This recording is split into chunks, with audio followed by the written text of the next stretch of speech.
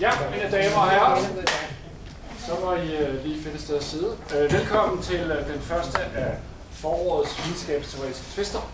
Det er 4. semester i træk, vi laver dette forsøg på at genetablere europæisk publika, eller et sted, hvor man kan træne den offentlige brug af fornuften, som kan ville have sagt. Så nogle åndehuller mangler vi her på DPU, synes jeg. Og jeg er meget, meget glad for, at vi tager det her emne op i dag, der hedder forbudte begreber. Vi har fået en stand-in, det er Heidi, fordi Bjarke Lindsø Andersen, der laver PhD-afhandling, han skal til eksamen nu her for kl. 15.00. Så han var jo simpelthen ikke i stand til at stå her. Så vi er glade for, at Heidi træder til. Derefter kommer Morten Nielsen og i programmet, og debatten kører som vanligt og følger det fasong. Hver har nøjagtigt 20 minutter, inklusive en kort selvpræsentation. Man kommer 3 rap, og så derefter er der en kort pause med forfriskninger, hvor man eventuelt også kan trykke det bort, hvis man vil, eller gå på toilettet. Og så kører vi videre en cirka 50 minutter til klokken 5, og så runder vi ikke. Og det er sådan, at jeg har fået at vide, at der kommer en masse folkeuniversitetsfolk, der er fuldstændig ublu. De vil tage vores småkager og drikke vores kaffe og banke på døren for cirka 20 minutter i, og jeg prøver at holde horderne ude. Ja.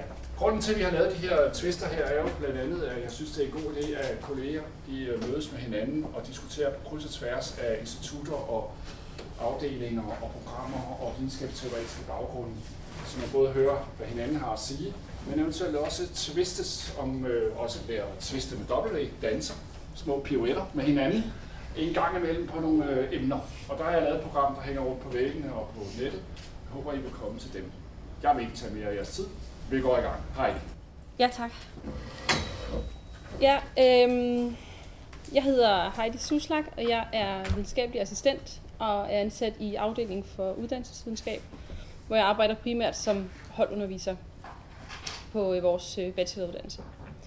Og så er jeg kandidat i pædagogisk sociologi herudefra, og har i mit speciale skrevet om kvalitet i videregående uddannelse, hvor jeg har forsøgt at sådan finde ud af status på kvalitetsbegrebet i forbindelse med den her kvalitetsdebat, der var med lanceringen af kvalitetsudvalgets rapporter. Og det er ikke så meget kvalitet, jeg skal snakke om, eller faktisk overhovedet ikke kvalitet, jeg skal snakke om, men det er aktør-netværksteori og nogle af Bruno Latours teoridannelser, som jeg brugte til at forsøge at få hold på det her begreb. Og det skal altså forsøge at på en eller anden måde at vise potentialerne i forhold til sådan generelt, når vi laver pædagogisk forskning. Så jeg har lige taget fat i nogle af spørgsmålene på opdraget til i dag her. Hvornår og hvorfor bliver pædagogiske begreber populære og dragende, henholdsvis upopulære og måske ligefrem overflødige? Ja, og jeg vil foreslå, at vi forsøger at forstå begreber som aktørnetværk. Og kort fortalt, så betyder det, at når vi skal vi skal undersøge begreber, og vi skal tage stilling til, om vi vil bruge dem eller ej, så skal vi ikke så tænke så meget i essenser og ligesom i kasser, hvad det betegner, men mere tænke i punkter og i forbindelser, og tænke i aktivitet og ikke mindst i forhandling. Altså det der med at bruge begreber, det er en meget strategisk business. Bør vi som forskere skabe nye begreber, der sætter os i stand til radikalt at forandre vores tænkning og praksis? Ja, det bør vi. Men som sagt, det er ikke uden risici at gøre det, og vi skal i den forbindelse tænke over, eller forsøge at gøre os klart, hvad det begreb, vi overvejer at bruge, hvad enten vi vil lancere et nyt, eller vi griber tilbage og tager nogle af dem, vi kender fra før, og relancerer dem, eller vi spiller ind på et begreb, der allerede er i felten. Så skal vi tænke over, hvem og hvad er det her begreb forbundet med, og altså ikke kun i overført eller diskursivt forstand, men sådan helt konkret og praksis. Og ikke mindst, og det er måske sådan lidt vanskeligt, hvad kunne det her begreb måske blive brugt til i fremtiden? Altså hvem kunne have interesse i, at det her begreb bliver bragt i spil? Og kan der være nogle bestemte interesser, som kan drage nytte af det her på nogle måder, som ikke er tilsigtet? Det sidste, jeg vil komme ind på nu her indledningsvis, som er min pointe, det er det her med, at kritisk kapacitet i den her forståelse at det netop afhænger af vores evne til at kunne skifte platform, samt ikke mindst af nærhed frem for distance. Fordi vi oplever at de begreber, vi anvender, ikke har noget ikke har noget kritisk potentiale. Det kan godt være, at de har haft det på et tidspunkt, men lige pludselig kan de ikke rigtig mere, eller der kommer en eller anden træghed over det. Og nogle gange, når vi bruger nogle begreber, så forstærker vi måske egentlig bare en udvikling, selvom vi måske forsøger at bremse den, eller søger at forandre den. Så ja, det er ikke uden risiko at anvende begreber, og jeg vil foreslå en empirisk nærhed, når vi gør det. Så aktør- og netværksteori, det er jo en lidt speciel metafysik, som ligger til grund for det her aktør- og netværksteori, og jeg vil forsøge at sådan helt kort lige skitsere det. Som nogle af jer måske ved, så begyndte Bruno Latour sin karriere som videnskabssociolog med at lave nogle studier i nogle biologiske laboratorier sammen med sociologen Steve Bulgar, hvor de forsøger at finde ud af, hvordan en videnskabelig kendsgerning egentlig bliver til. Og hovedpointen fra de her studier, det er, at de her biologiske kendsgerninger, som frembringes i laboratoriet, det er ikke noget, som de her biologer de afdækker. Det er snarere noget, som de producerer. Altså, kendsgerningerne, de kan forstås som konstruktioner, altså det er produkter af utallige forhandlingsprocesser, hvor man ligesom bringer en masse elementer sammen, lige fra forsøgsdyr, for eksempel forskellige materialer, apparater, ekstern litteratur, man henter udefra, og selvfølgelig mennesker og deres handlinger. Og det er det, der ligesom der udgør de her videnskabelige kendsgerninger. Så de konstruktioner, ikke desto mindre, er de sande og virkelige. Noget af det, de lægger mærke til i laboratoriet her, det er, at en og samme videnskabelig kendsgerning kan ændre ontologisk status. Altså noget starter måske med at være en eller anden biologisk hændelse i en laboratorierotte, til at blive et udslag på en graf, til at blive et udsagn i et dokument, til at blive en headline i et eller andet videnskabeligt tidsskrift, til at blive en lille note på en etikette til noget blodtryksmedicin for eksempel. Så det er klart, at i hele den proces og de her forskellige ontologiske skift, der er man afhængig af som forsker, at materialerne velvilligt accepterer, altså lader sig indrullere i det her aktørnetværk. Og på samme måde, når vi studerer, hvorfor et begreb pludselig har accept og udbredelse frem for et andet, jamen så må vi undersøge, hvordan er det lykkes at få en masse aktører, nogle mængder ressourcer, til at indordne sig under det her aktørnetværk. Hvad er det, der har gjort, at man har været i stand til at mobilisere de her ressourcer og har fået dem konfigureret på en bestemt måde? Og når vi selv anvender begreber, eller vi tænker på, hvordan vi vil anvende et begreb, jamen så handler det egentlig om, at vi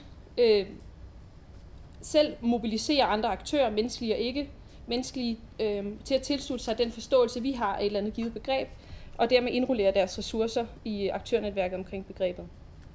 Hvorved at sandhedsværdien af begrebet så stiger. I bogen Science in Action fra 1987, der beskriver Latour, hvordan at de her forhandlinger, som vi indgår i med andre ressourcer, gør det muligt at få sandhedsværdien af et eller andet begreb eller en eller anden kendsgerning til at stige, men at der også altid er den risiko, at de aktører, vi forhandler med, på en eller anden måde lykkes med at få forandret begrebet, altså få det til at betyde noget andet simpelthen. Begreber er aldrig færdige enheder, men de kan tolkes og de oversættes i relation til forskellige interesser og tilpasses deres omgivelser. Og det vigtige er her måske at sige, at det er så ikke kun diskursive processer, det handler også om de materielle aktører, som et begreb bliver sat i forbindelse med. Ja. Så.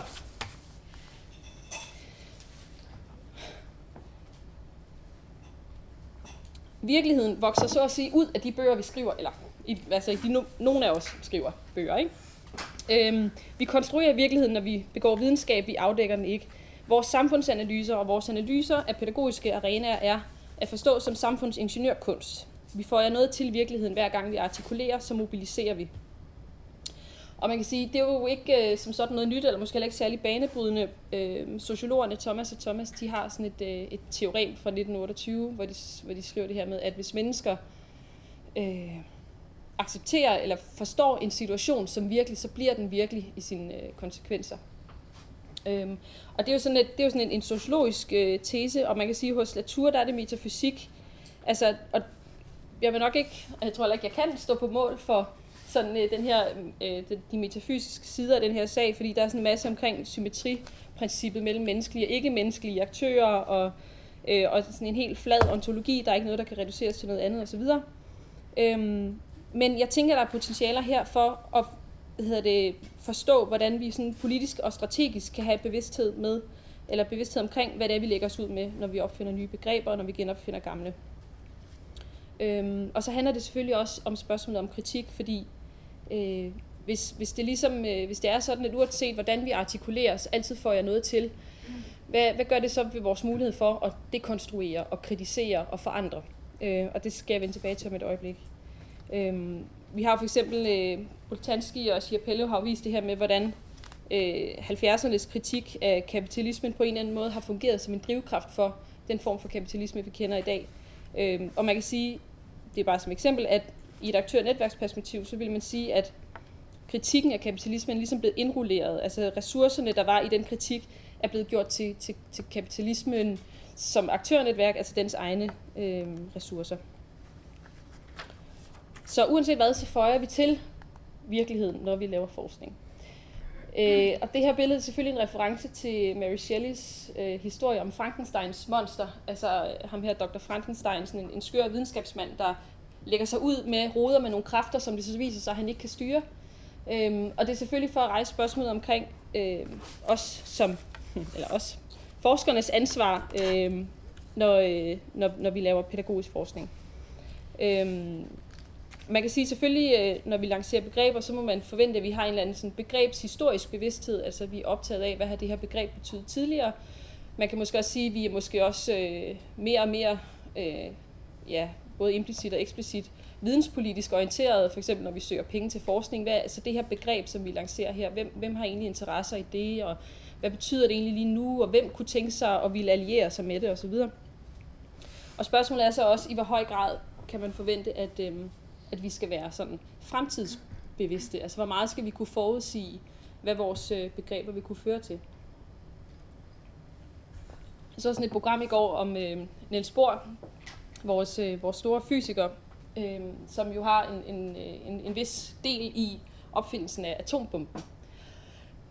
Og han er jo kendt for at så efterfølgende forsøge, altså har søgt foretræde hos politikerne på det her tidspunkt, for at ligesom advare imod, altså lad være med at bruge den her bombe, og hvis I skal gøre det, så til fredsbevarende formål osv. Hvilket han ikke helt lykkes med. Og man kan så sige, altså hvor ansvarlig, hvor meget skulle han kunne have forudsagt, da han begyndte at udvikle den her kvantemekanik, hvad det kunne føre til. Inden for vores eget felt kunne man måske pege på, uden sammenligning i øvrigt, på Ove Kaj Petersens begreb om konkurrencestaten for eksempel. Altså fordi inden Ove Kaj Petersens bog, så havde man jo talt om competition states og competing nations og sådan noget. Men alligevel så havde det en kæmpe gennemslagskraft, da det så blev lanceret. Altså et eller andet gjorde, at alle mulige aktører, menneskelige og ikke-menneskelige, velvilligt lod sig indrullere i netværket omkring begrebet om konkurrencestaten. Altså af ikke-menneskelige aktører, så kunne man måske pege på sådan noget som ildevarslende økonomiske fremskrivninger af velfærdsstatens endeligt, og det kunne være sådan noget som en generel højredrejning i Europa, og inden for det pædagogiske felt måske sådan noget med nogle skuffende resultater i PISA-testene. Fordi især på det pædagogiske område har vi jo virkelig knyttet an til den her samtidsdiagnose, kan man godt kalde det, som han lancerer. Altså, vi er nødt til at forholde os til den på en eller anden måde, om ikke andet så i hvert fald de konsekvenser, som det har, at andre forholder sig til den som et vilkår, så har gjort, at den nu er et vilkår. Og altså jeg kan sige i hvert fald, som i kraft af mit virke på bacheloruddannelsen her, at der er ikke ret mange opgaver, der ikke starter med, ja, nu lever vi jo i en konkurrencestat, så derfor sådan og sådan. Og det er måske heller ikke, altså det er heller ikke forkert, men man kan måske sige, at fejlen er, at det her begreb, det forklarer alting, og det forklarer ingenting. Og måske er det så på tide at ændre perspektivet. I det seneste nummer af Folkeskolen, der skriver Karen Bornakke om, hun skriver et debatindlæg, hvor hun skriver om den her aktuelle debat om fælles mål i folkeskolen. Og hun skriver, at der er sådan 2 hovedpositioner. Hun siger, at på den ene side, så er der de her systemfolk, kalder hun dem, som er optaget af at udvikle nogle test og nogle modeller og sådan noget, der ligesom der kan afgøre læring, og som kan gøre det effektfuldt. Hvordan får vi folk fra A til B hurtigst muligt, og hvordan kan vi ligesom standardisere det og sikre, at alle ligesom arbejder efter best practice. Og på den anden side, siger hun så, der har vi så de her dannelsesfolk, som er optaget af pædagogisk-filosofisk begrebsudvikling og dannelsestænkning og en skærpelse af den, og en kritik af fællesmål. Og hvis man skulle tage en lille omvej, så kunne man jo prøve at spørge sig selv, hvilken position der ser ud til at vinde her. Altså forstået i det aktuelle netværksteori, så må man jo nok slutte, at pædagogisk, filosofisk viden og sådan hermeneutik og fenomenologien og alt det der, til syvende og sidst må se sig slået af sådan noget som neurovidenskab for eksempel, der med sine meget stærke allierede, altså avancerede apparater, højteknologiske maskiner, evner til at vise effekter. Altså vi kan pludselig se nogle synapserne, de blafrer, når vi stimulerer børnene på en bestemt måde. Vi kan se, at der sker læring, ikke? Der opstår læring. Sådan noget som evidensbaseret viden, metaanalyser, der baserer sig på 100, måske tusindvis af forskellige studier, omfangsrige data. Eller det nyeste med big data, som jo, hvis vi skal ligesom skal købe den, jo så lige så godt, så kan vi jo afskrive alt det her, alt begrebsudvikling bliver overflødig, kan man sige, så kan vi lige så godt lukke butikken. Og der er det måske, Latour vil sige godt det samme, fordi det her med begrebsudvikling, altså hvis det er sådan, at vi tror, at vi kan sætte, at ligesom en gang for alle kan afgøre med det perfekte begreb, og på afstand af de praksiser, det handler om, ligesom kan afgøre den gode pædagogik. Eller hvis vi tager udgangspunkt i allerede etablerede sandheder, hvor kritiske de så måtte have været engang, jamen så kommer vi egentlig til bare at lave indersigende analyser og reproducere vores kritik.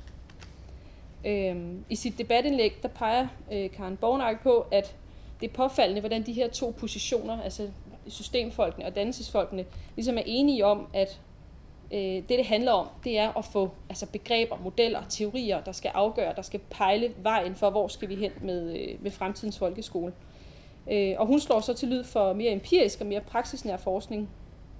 For eksempel når vi har det her begreb om forskningsinformeret praksis, at der reelt bliver tale om samspil mellem lærerne som ligeværdige medspillere og også som vidensproducenter, når der skal evalueres og udvikles på pædagogisk praksis.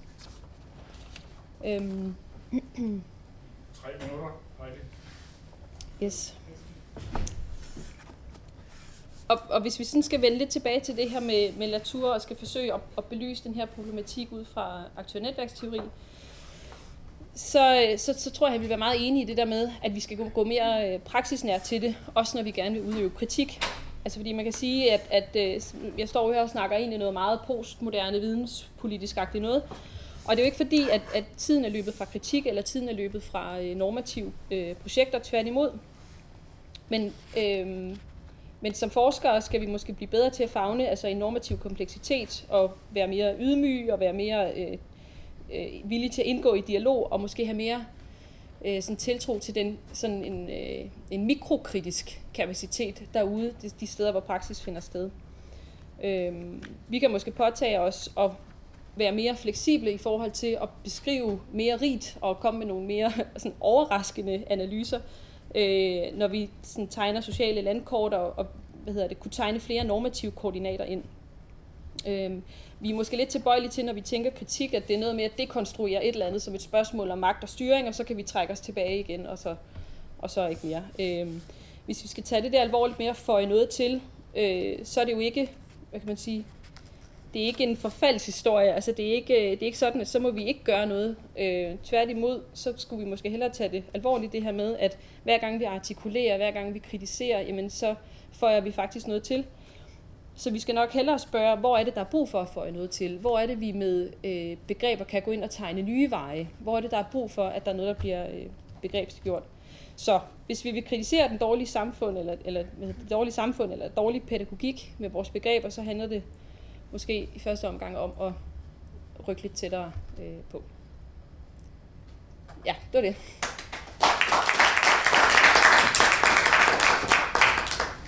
Ja, tak for det. Så laver vi sceneskifte. Og det er Mortens tur. Hvor vi apparatet dur.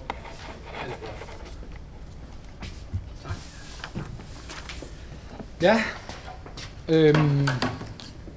Tak fordi I sidder og vil høre på mig. Jeg er Morten Nissen og er ansat som professor i særlige opgaver i brugerdrevne standarder i pædagogiske organisationer, som det hedder. Og arbejdet med subjektivitet og fællesskaber igennem mange år, primært på Københavns Universitet, men er nu på uddannelsesvidenskab her på DPU. Og Jeg er psykolog af baggrund, det vil sige, at jeg er amatør som videnskabsteoretiker. Og så alligevel, fordi altså pædagogisk forskning, jeg har forsket i socialt arbejde og andre pædagogiske praksiser i mange år.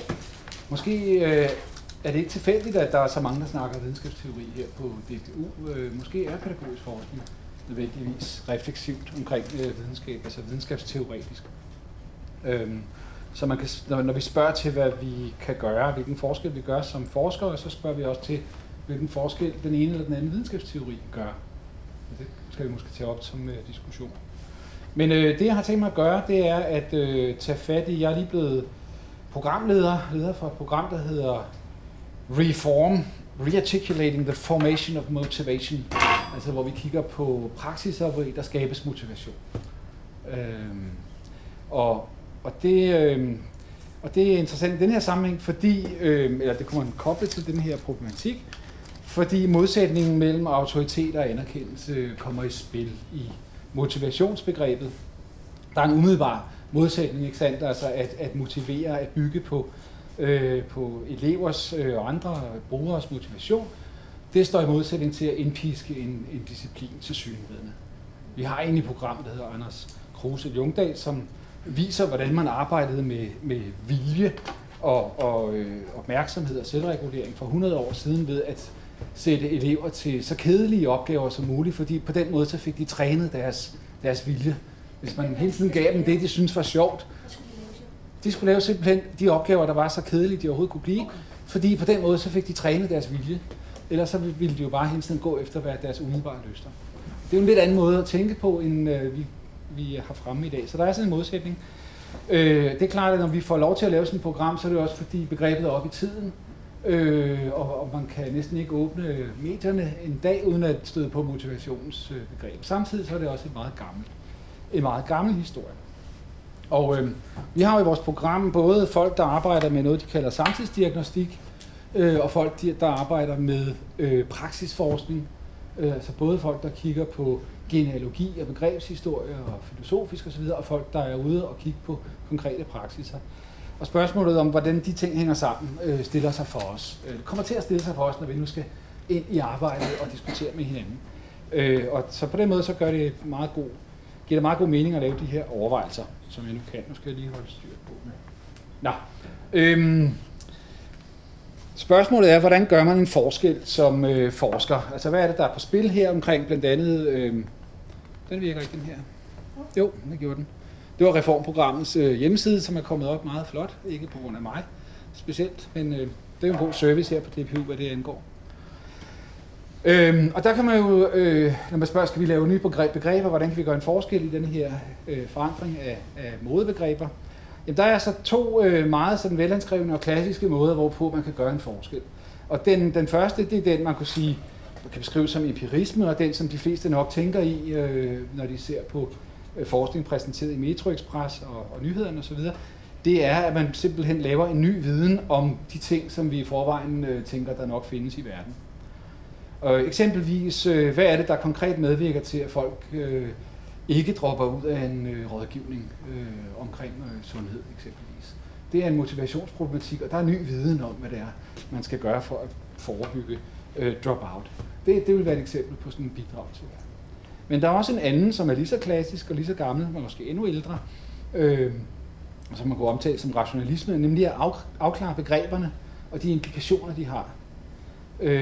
Den tilsyneladende modsætning mellem at gå efter det motiverende og motiveret på den ene side, og så på den anden side autoriteten, der er der nogen, der vil kunne sige, allerede Sokrates, allerede Aristoteles, altså det, at motivation faktisk i sig ikke bare rummer, at man går efter lyster, og det er umiddelbart, men for så vidt også rummer et selvforhold, og dermed en selvdisciplin. Og motivationsbegrebet i sit indre har både autoriteten og anerkendelsen.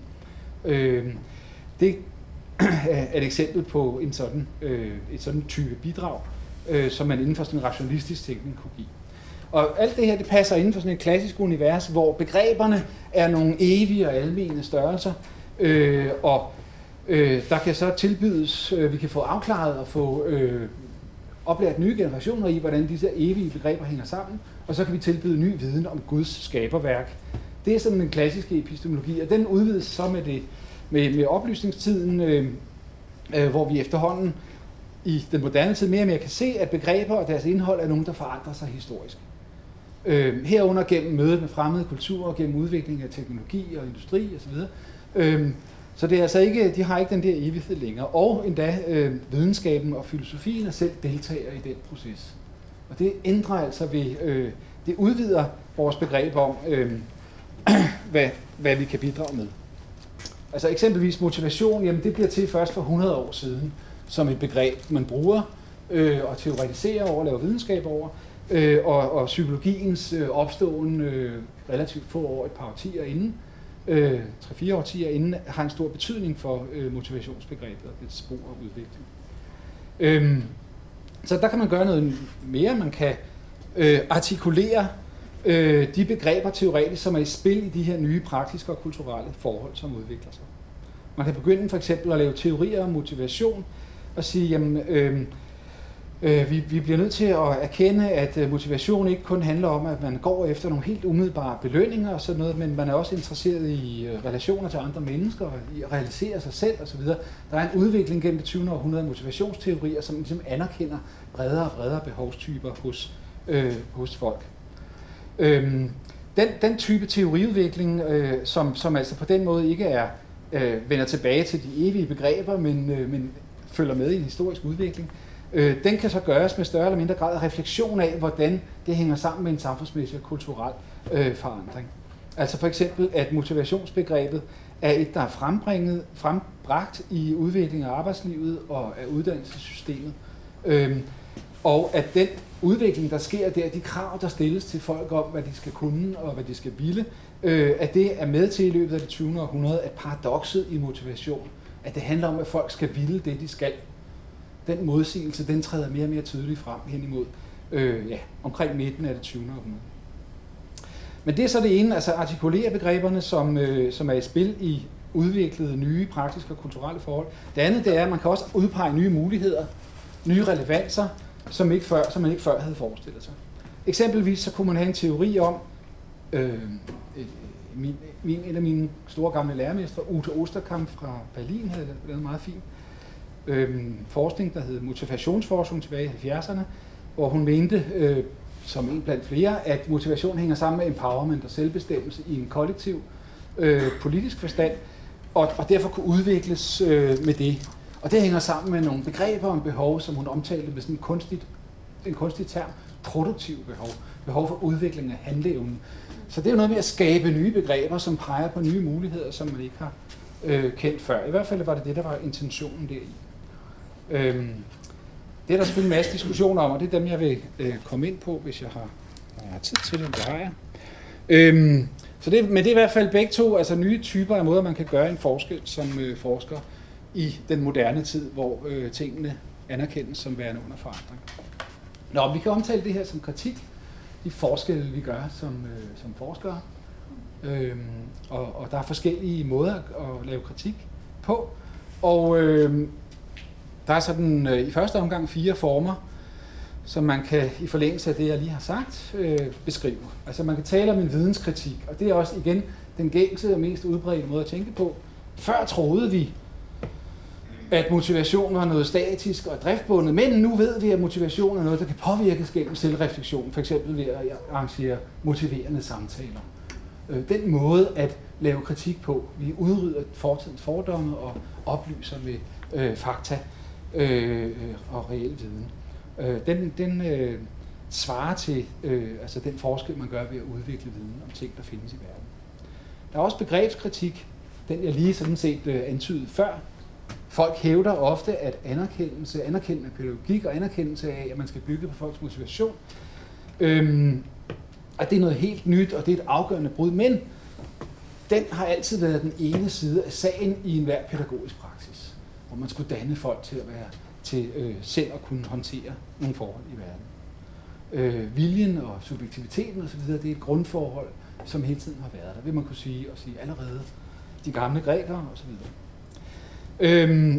En tredje form, som er svaret til mere det moderne, det man kunne kalde det civilisationskritik, man kunne kalde det mange ting, altså at motivationsbegrebet kan diagnostiseres som hængende sammen med en problematisk udvikling, historisk og kulturelt, motivation træder frem som problematik, fordi på den ene side bliver afkræves og muliggør stadig mere selvstyre, både i uddannelse og i arbejdsliv osv. Og på den anden side, så betyder det senmoderne meningstab en motivationskrise, altså at vi ikke længere ved, hvad det er, vi skal yde bidrag til i verden, og hvor det skal rette sig hen, fordi vores faste opfattelse af, hvad det gode liv er, og hvordan vi kan udvikle os ind i det, er under opløsning og i krise. Det kunne være et eksempel på sådan en civilisationskritisk indgang til motivationsbegrebet.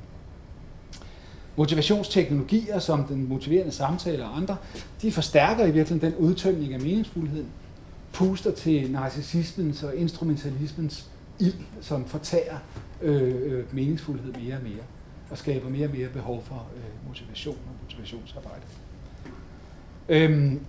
Den fjerde form for kritik er i forlængelse af det sidste, det her med, at vi kan pege på nye muligheder. Man kunne kalde det skabende kritik. Jeg ved ikke, om det er så. Det virker sådan, så meget normativt positivt, og det måske skulle man finde bedre ord for det. Men i hvert fald, man kunne sige, jamen hele det her, som vi kritiserer med vores civilisationskritik og så videre, det bygger jo på den her individualistiske opfattelse af motivation.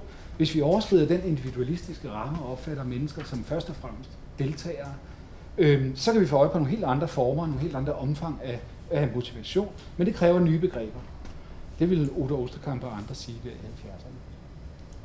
De sidste to former for kritik, det hører som sagt det moderne til, og der er mange diskussioner om, hvordan de står i forhold til hinanden, og om de skal være der begge to. Det vil sige, det gælder om at få dem til at hænge sammen.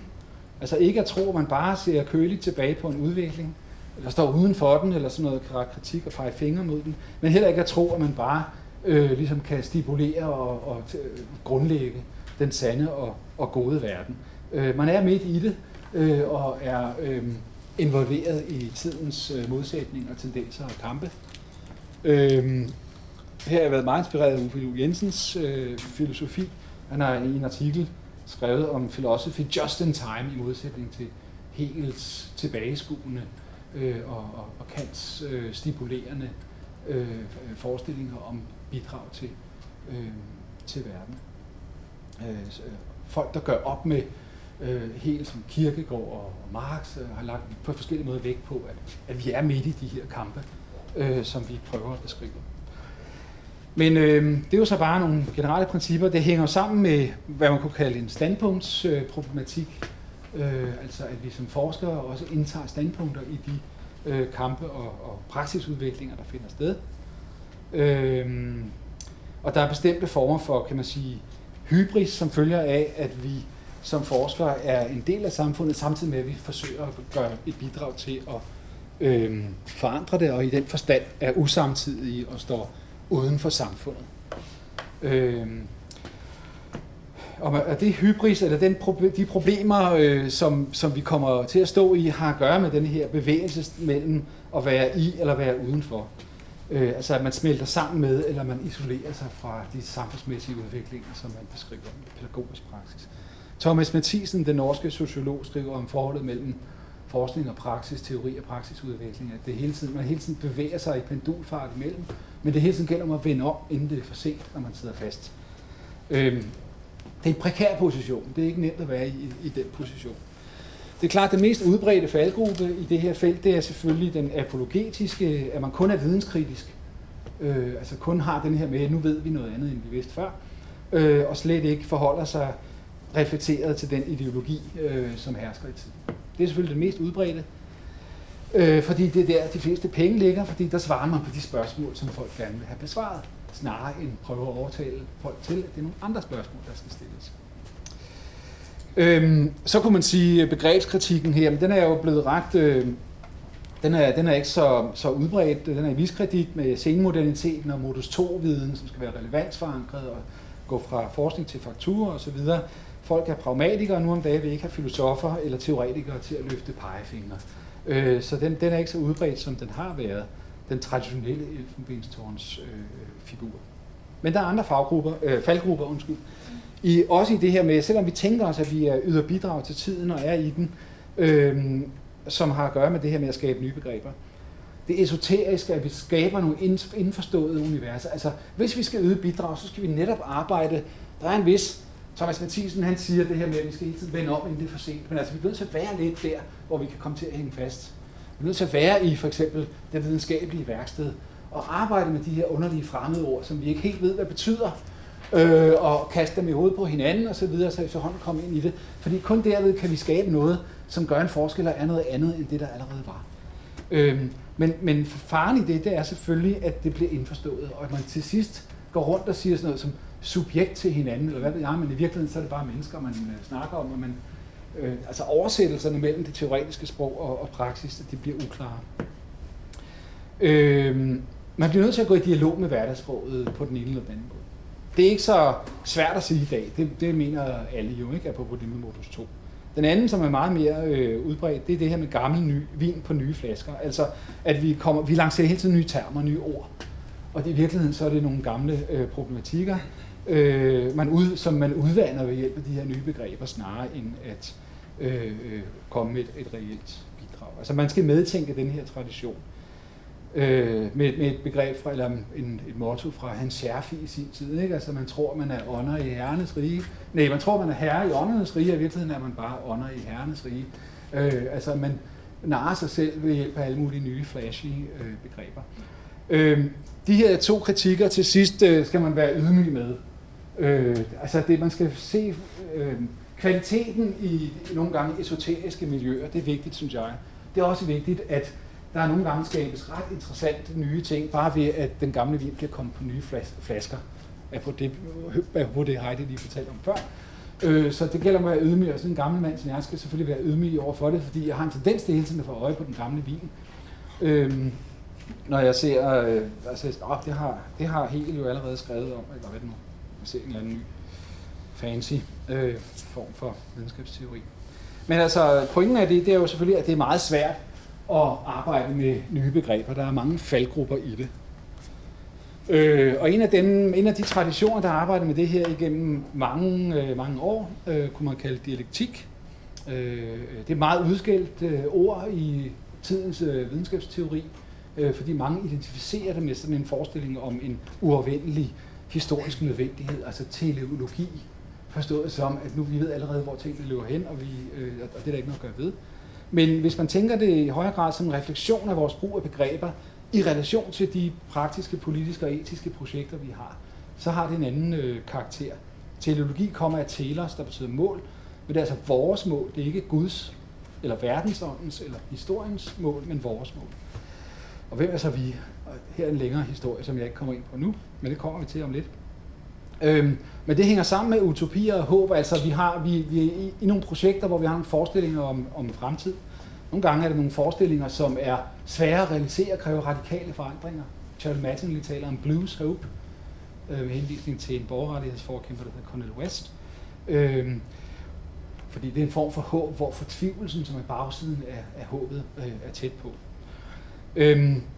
Dialektikken har fat i, hvordan at de her modsigelser i begreberne, f.eks. med anerkendelse og autoritet, pendulsvingninger, kan være momenter, sider, der forudsætter hinanden og træder frem på forskellige tidspunkter. Vi kan få øje på, hvordan underkastelse og magtforhold er en nødvendig bagside af og side ved anerkendelse, og omvendt, at autoritet kun kan gennemsættes som en demokratisk form. Eller hvordan en tom autoritet og en overfladisk anerkendelse forudsætter hinanden og veksler i en dans eller i en twist, eller hvad vi nu kalder det. På en måde ligner de her øvelser, det ligner sådan noget klassisk begrebskritik, men pointen er, at det ikke bare som klassiske begrebspar, men som aktuelle problematikker, som tendenser i historien, og som noget, man kigger på i forlængelse af teoretiske traditioner, der i længe har prøvet at forstå dem også. For eksempel tilsyneladende, så ser vi, når vi kigger modernitetskritisk, civilisationskritisk på udviklingen for eksempel af motivationsteknologier, så ser vi kun opbrud, nedbrud, individualisering finde sted. Staten opløses i konkurrenceforhold osv. Aktuelt velfærdsstaten, ikke sandt? Folkeskolen er ikke længere en dannelsesinstitution, familierne har ikke længere et værdifællesskab osv. Men der er en anden side af det, nemlig, jeg påstår i hvert fald, at værdibærende kollektiver, det ikke er kun noget, der er givet af traditionen, det er noget, vi hele tiden skaber. Kollektiv og meningsfuldhed skabes hele tiden, og derved motiver. Hvis vi tænker i forlængelse af Osterkamp, jeg nævnte før, motiver som noget, der skabes gennem deltagelse, så er det interessant, hvordan der hele tiden skabes nye fællesskaber. Og det er et dybere forståelse af anerkendelsesproblematikken i forlængelse af det, som Hegel allerede startede med for 200 år siden i hans såkaldte anerkendelsesdialektik. Altså selvbevidstheden bliver til i mødet med den anden i kampen og i produktionen, som senere er taget op af sådan nogle som Honneth og så videre, men det er ikke bare psykologisk, det er jo også Charles Taylor, Balibar, Thomas Højrup, for bare at nævne nogle få af dem. Eller for at tage en herfra, Line Lærke Mørks teoretisering af udvikling af motiver i grænsefællesskaber blandt vilde unge og vilde socialarbejdere, er et eksempel på denne dannelse af kollektiver, dannelse af fællesskaber i sammenhængende politisk anerkendelsesproblematik. 2 minutter. Og det passer fint, fordi det her det peger frem mod den sidste form for kritik, en 5. form, ikke? Som det kunne være sjovt at arbejde videre med, og som jeg ikke helt ved, hvad den skal hedde endnu. Den klassiske dialektiske ord er immanent kritik, altså at der i projekter, praksiser, teorier, at der er nogle tendenser, som man kan bygge videre på, og som man kan sætte ind i en anden ramme og forståelse.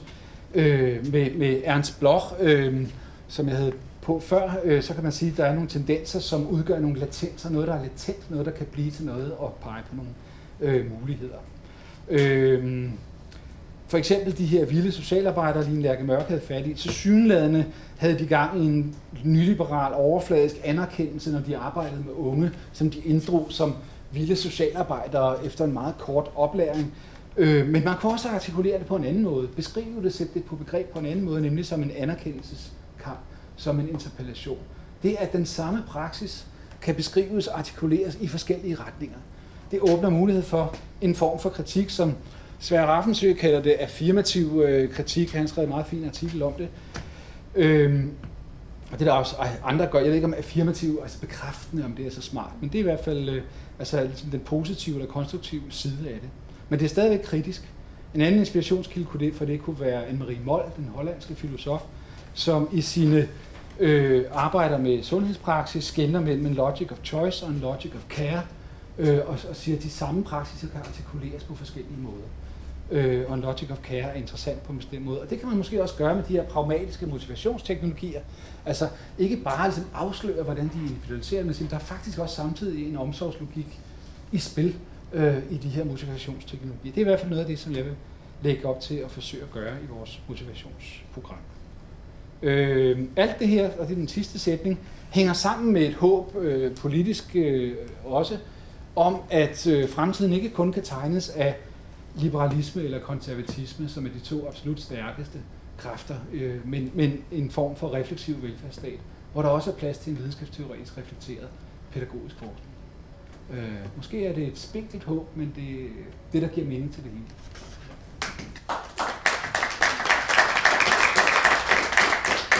Ja, så er det i konstruktur. For billedligt tidsplanen her. Tak.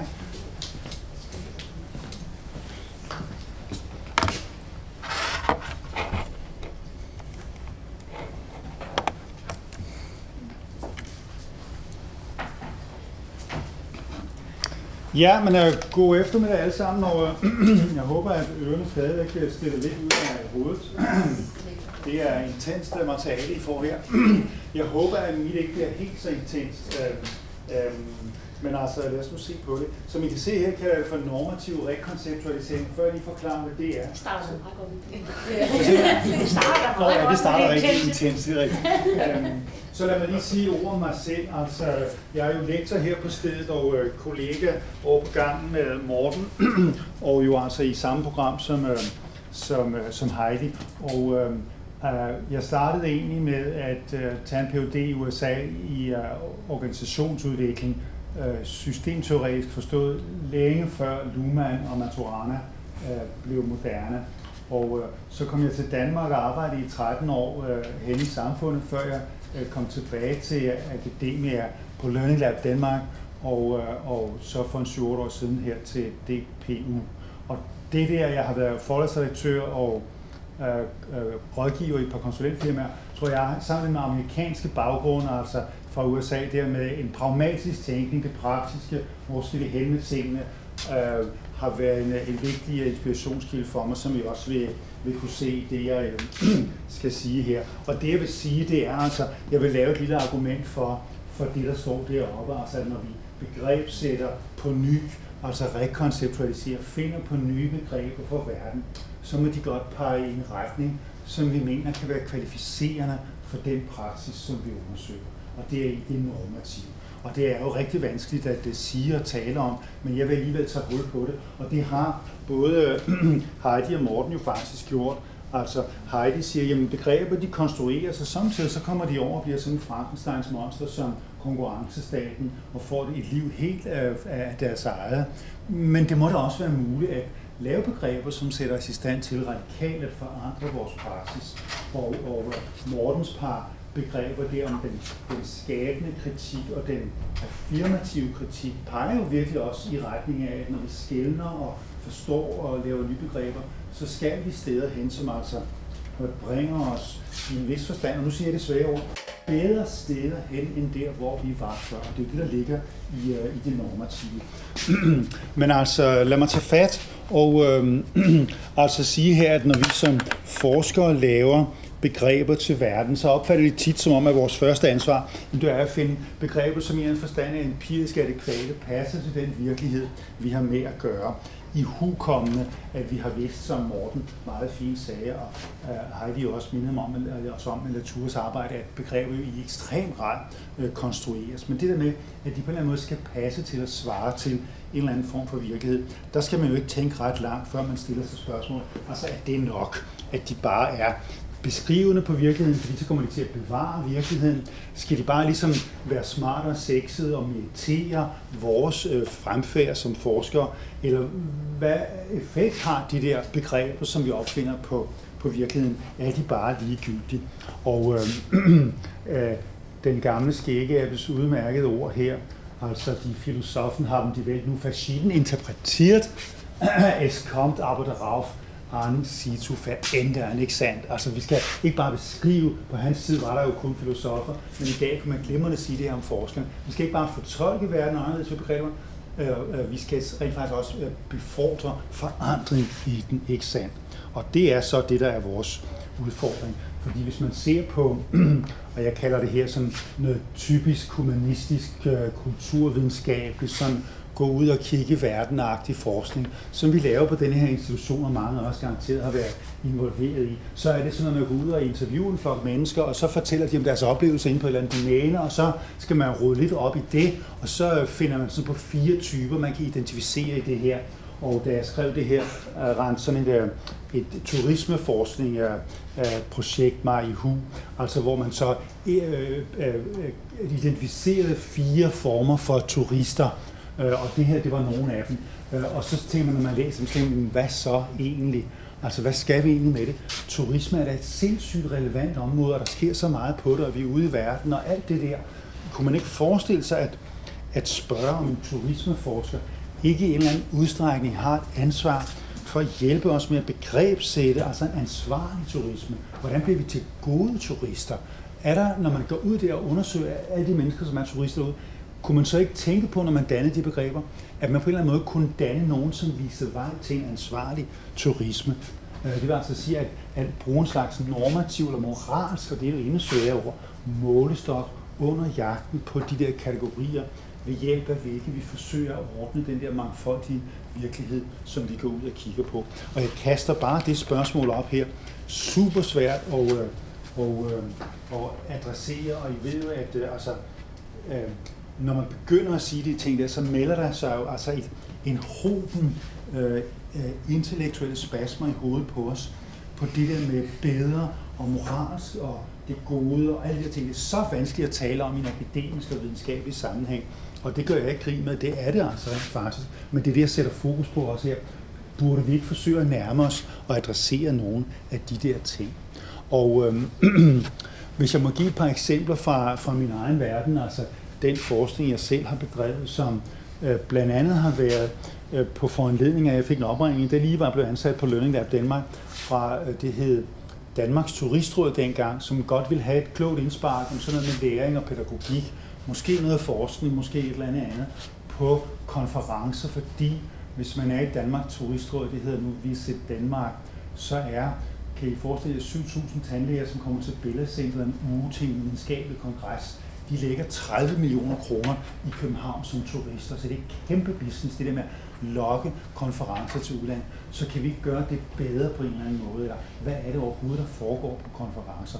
Og det som ligesom var, altså hvad kan man sige, fristelsen for os, det var jo ligesom at gå ind og lave den klassiske type forskning, som er beskrivende og forklarende, måske ovenikøbet kritisk. Men altså, det hvor vi stod, det var, det tager ikke særlig lang tid at finde ud af, hvad der egentlig er galt med konferencer.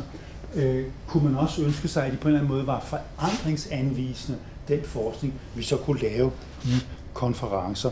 Og det var så det, vi forsøgte at gøre. Vi entrerede med et antal konferenceudbydere og kiggede på små konferencer, 100-200 deltagere, og professionelle konferencer. Så nogle I bliver inviteret til i et ministerium eller et fagforbund eller på DPU en dag, så er der sådan 6 kloge oplæg, og så snakker folk på deltagerne, præcis ligesom vi har gjort i dag. Det kan vi jo tale om lidt senere, Sten. Men hvad er det egentlig for noget med sådan nogle konferencer? Vi dannede begrebet den belærende konference, sådan i modsætning til det, som var jo super moderne dengang i 2003, at kalde alting for det lærende X, eller den lærende et eller andet. Ikke? Og vi dannede så også begrebet den lærende konference, og formulerede 5 designprincipper på, hvordan man kunne udvikle bedre konferencer, som altså ikke var den der massive envejskommunikation, som den klassiske konference er, og afprøvede også på de her 30 konferencer i samarbejde med de her partnere et antal forskellige teknikker, som vi så skrev op i en lille bog, og trykte og udsendte til mødebranchen og alle, som er interesseret i den slags ting der. Det er, hvad vi har eksperimenteret med, og det er, hvad vi har gjort erfaring med, at i de tilfælde er det smart at gøre sådan nogle ting her, at man kan inddrage deltagerne på den måde, og man kan gøre noget andet, end det man gør sædvanligvis. Fik vi konkluderet i det, som vi siger, det var sådan en slags forsknings- og interventionsprojekt, som vi havde i gang i der, som altså gjorde lidt af begge dele. Så altså det med at danne begreber, som kan føre videre, og jeg nævner bare de der 5 designprincipper her, uden at komme videre ind på dem. Et andet felt, jeg også har været aktiv indenfor sammen med kolleger, det er sådan noget som mødeledelse. Altså hvad foregår der sådan på de der små møder på arbejdspladsen, hvor vi sidder 5 eller 17 kolleger sammen til et møde, en time eller 2 eller 3. Det er meget almindeligt at sige, at jamen, der skal være mødeledelse, og mødeledelse det er sådan en kategori, vi har, som eksisterer derude, og som alle kender, og man kan ligesom tage et kursus i mødeledelse som sådan, og alle lærer mødeledelse i en udstrækning af deres ledere og efterligner så velkommen og fortsætter sådan set bare det der, hvor vi efter at have set på det nogle tider, tænkte nej, der skal nok nogle andre boller på suppen der, hvis mødet skal lykkes overhovedet. Lad os prøve med det her begreb facilitering, som man kender fra den konsulentverden, som jeg havde arbejdet i tidligere, for det er et værktøj til at få involveret og afviklet og gennemført nogle processer og mennesker, sådan at alle er på og er fokuseret og udretter noget og har det sjovt og produktivt sammen, samtidig med, at det rent faktisk altså er en god og fornuftig sammenhæng at være i. Så den der overgang fra at snakke om mødeledelse og så til at snakke om mødefacilitering og udvikle det begreb og lægge en hel masse i det, og som jeg har gjort efterhånden, skrevet et par bøger om det, som forklarer, hvad er egentlig forskellen på mødefacilitering og mødeledelse, og hjælpe mødeledere med at begribe den og agere anderledes, så vi rent faktisk får nogle bedre møder, er mit håb jo derude i verden, end dem vi har nu. Og bare for at nævne et enkelt begreb, som hører i den kasse der, det er sådan noget som dagsorden, som I jo alle sammen kender som begreber, som ting, som man jo skal have på et møde. Nogen kalder det for en agenda, og det er jeg lidt irriteret over, fordi hvis man ikke laver noget om på dagsordenen i strukturen af den, og så det, jeg kalder for en agenda, som jo bare er et engelsk importord, det forandrer ikke noget. Jeg har selv lavet en anden dagsorden, som jeg har kaldt for en udrettet dagsorden, som er et besynderligt ord, men som siger meget præcist, hvad det er, der mangler i den klassiske dagsorden, som jo bare har en liste over navneord, hvor der står evalueringsudvalgets rapport, eller henstilling fra Udenrigsministeriet, eller status på kommunikationssagen. Og når man ser sådan en liste over genstande, så ved man ikke rigtigt, hvad man skal med dem. Og så kommer folk ganske almindeligt forvirret og desorienteret til møde, og ved ikke rigtigt, hvad skal vi med det her, og så begynder de bare at snakke om det, de har i hovedet. Hvis man nu i dagsordenen skrev konkret, vi skal drøfte rapportens kapitel 3 og afgøre, om vi skal følge de 2 anbefalinger, der står i kapitel 3. Okay, så ved vi, hvad det handler om. Så hvad skal vi udrette? Har man sådan en søjle? Det gør man for hver eneste punkt. Så folk, når de kommer til mødet, er fokuseret på, hvad er det, den her snak skal handle om, og ikke først skal rettes ind, eller måske bare snakke i alle mulige forskellige retninger, som man gør til et møde, hvilket producerer det dårlige møde. Så altså det der med at lave et nyt begreb og lave en ny virkelighed, der svarer til den også, jamen det er arbejde, som egentlig er faldet ud af det der forskning, vi har lavet i, hvordan møder foregår. Den sidste begrebssætning fra møder, jeg vil nævne her, det er det her med, at man tit opfatter det, vi ikke kan lide i møder, og det er allerede tilbage fra 70'erne og 80'erne, det er det autoritære møde, hvor der sådan sidder en boss, en farmand, en leder for enden af bordet og bestemmer det hele. Alt det, der skete i dansk kultur i 70'erne og 80'erne og 90'erne, som hvad angår social organisering, har jo handlet om at sige nej tak til den der autoritære figur og lave et anti-autoritært oprør, som blev venstrefløj og pædagogik og sociale arbejde og har bredt sig langt ind i de fleste organisationer nu, hvor alle jo har lavet projektarbejde i skolen og på RUC og bliver ansat i virksomheder, og bliver selv ledere på et tidspunkt rigtig gerne vil have ting, hvor vi bare lytter til hinanden, og alle har noget, de gerne vil sige, og ledere, danske ledere delegerer sindssygt meget, der er meget lav magtdistance osv.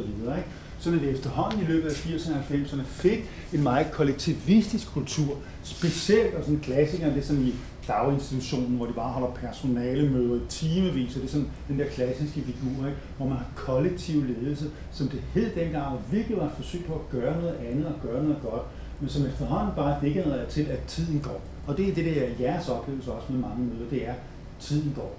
Vi snakker, og vi snakker, og vi snakker, og bliver der egentlig udrettet noget.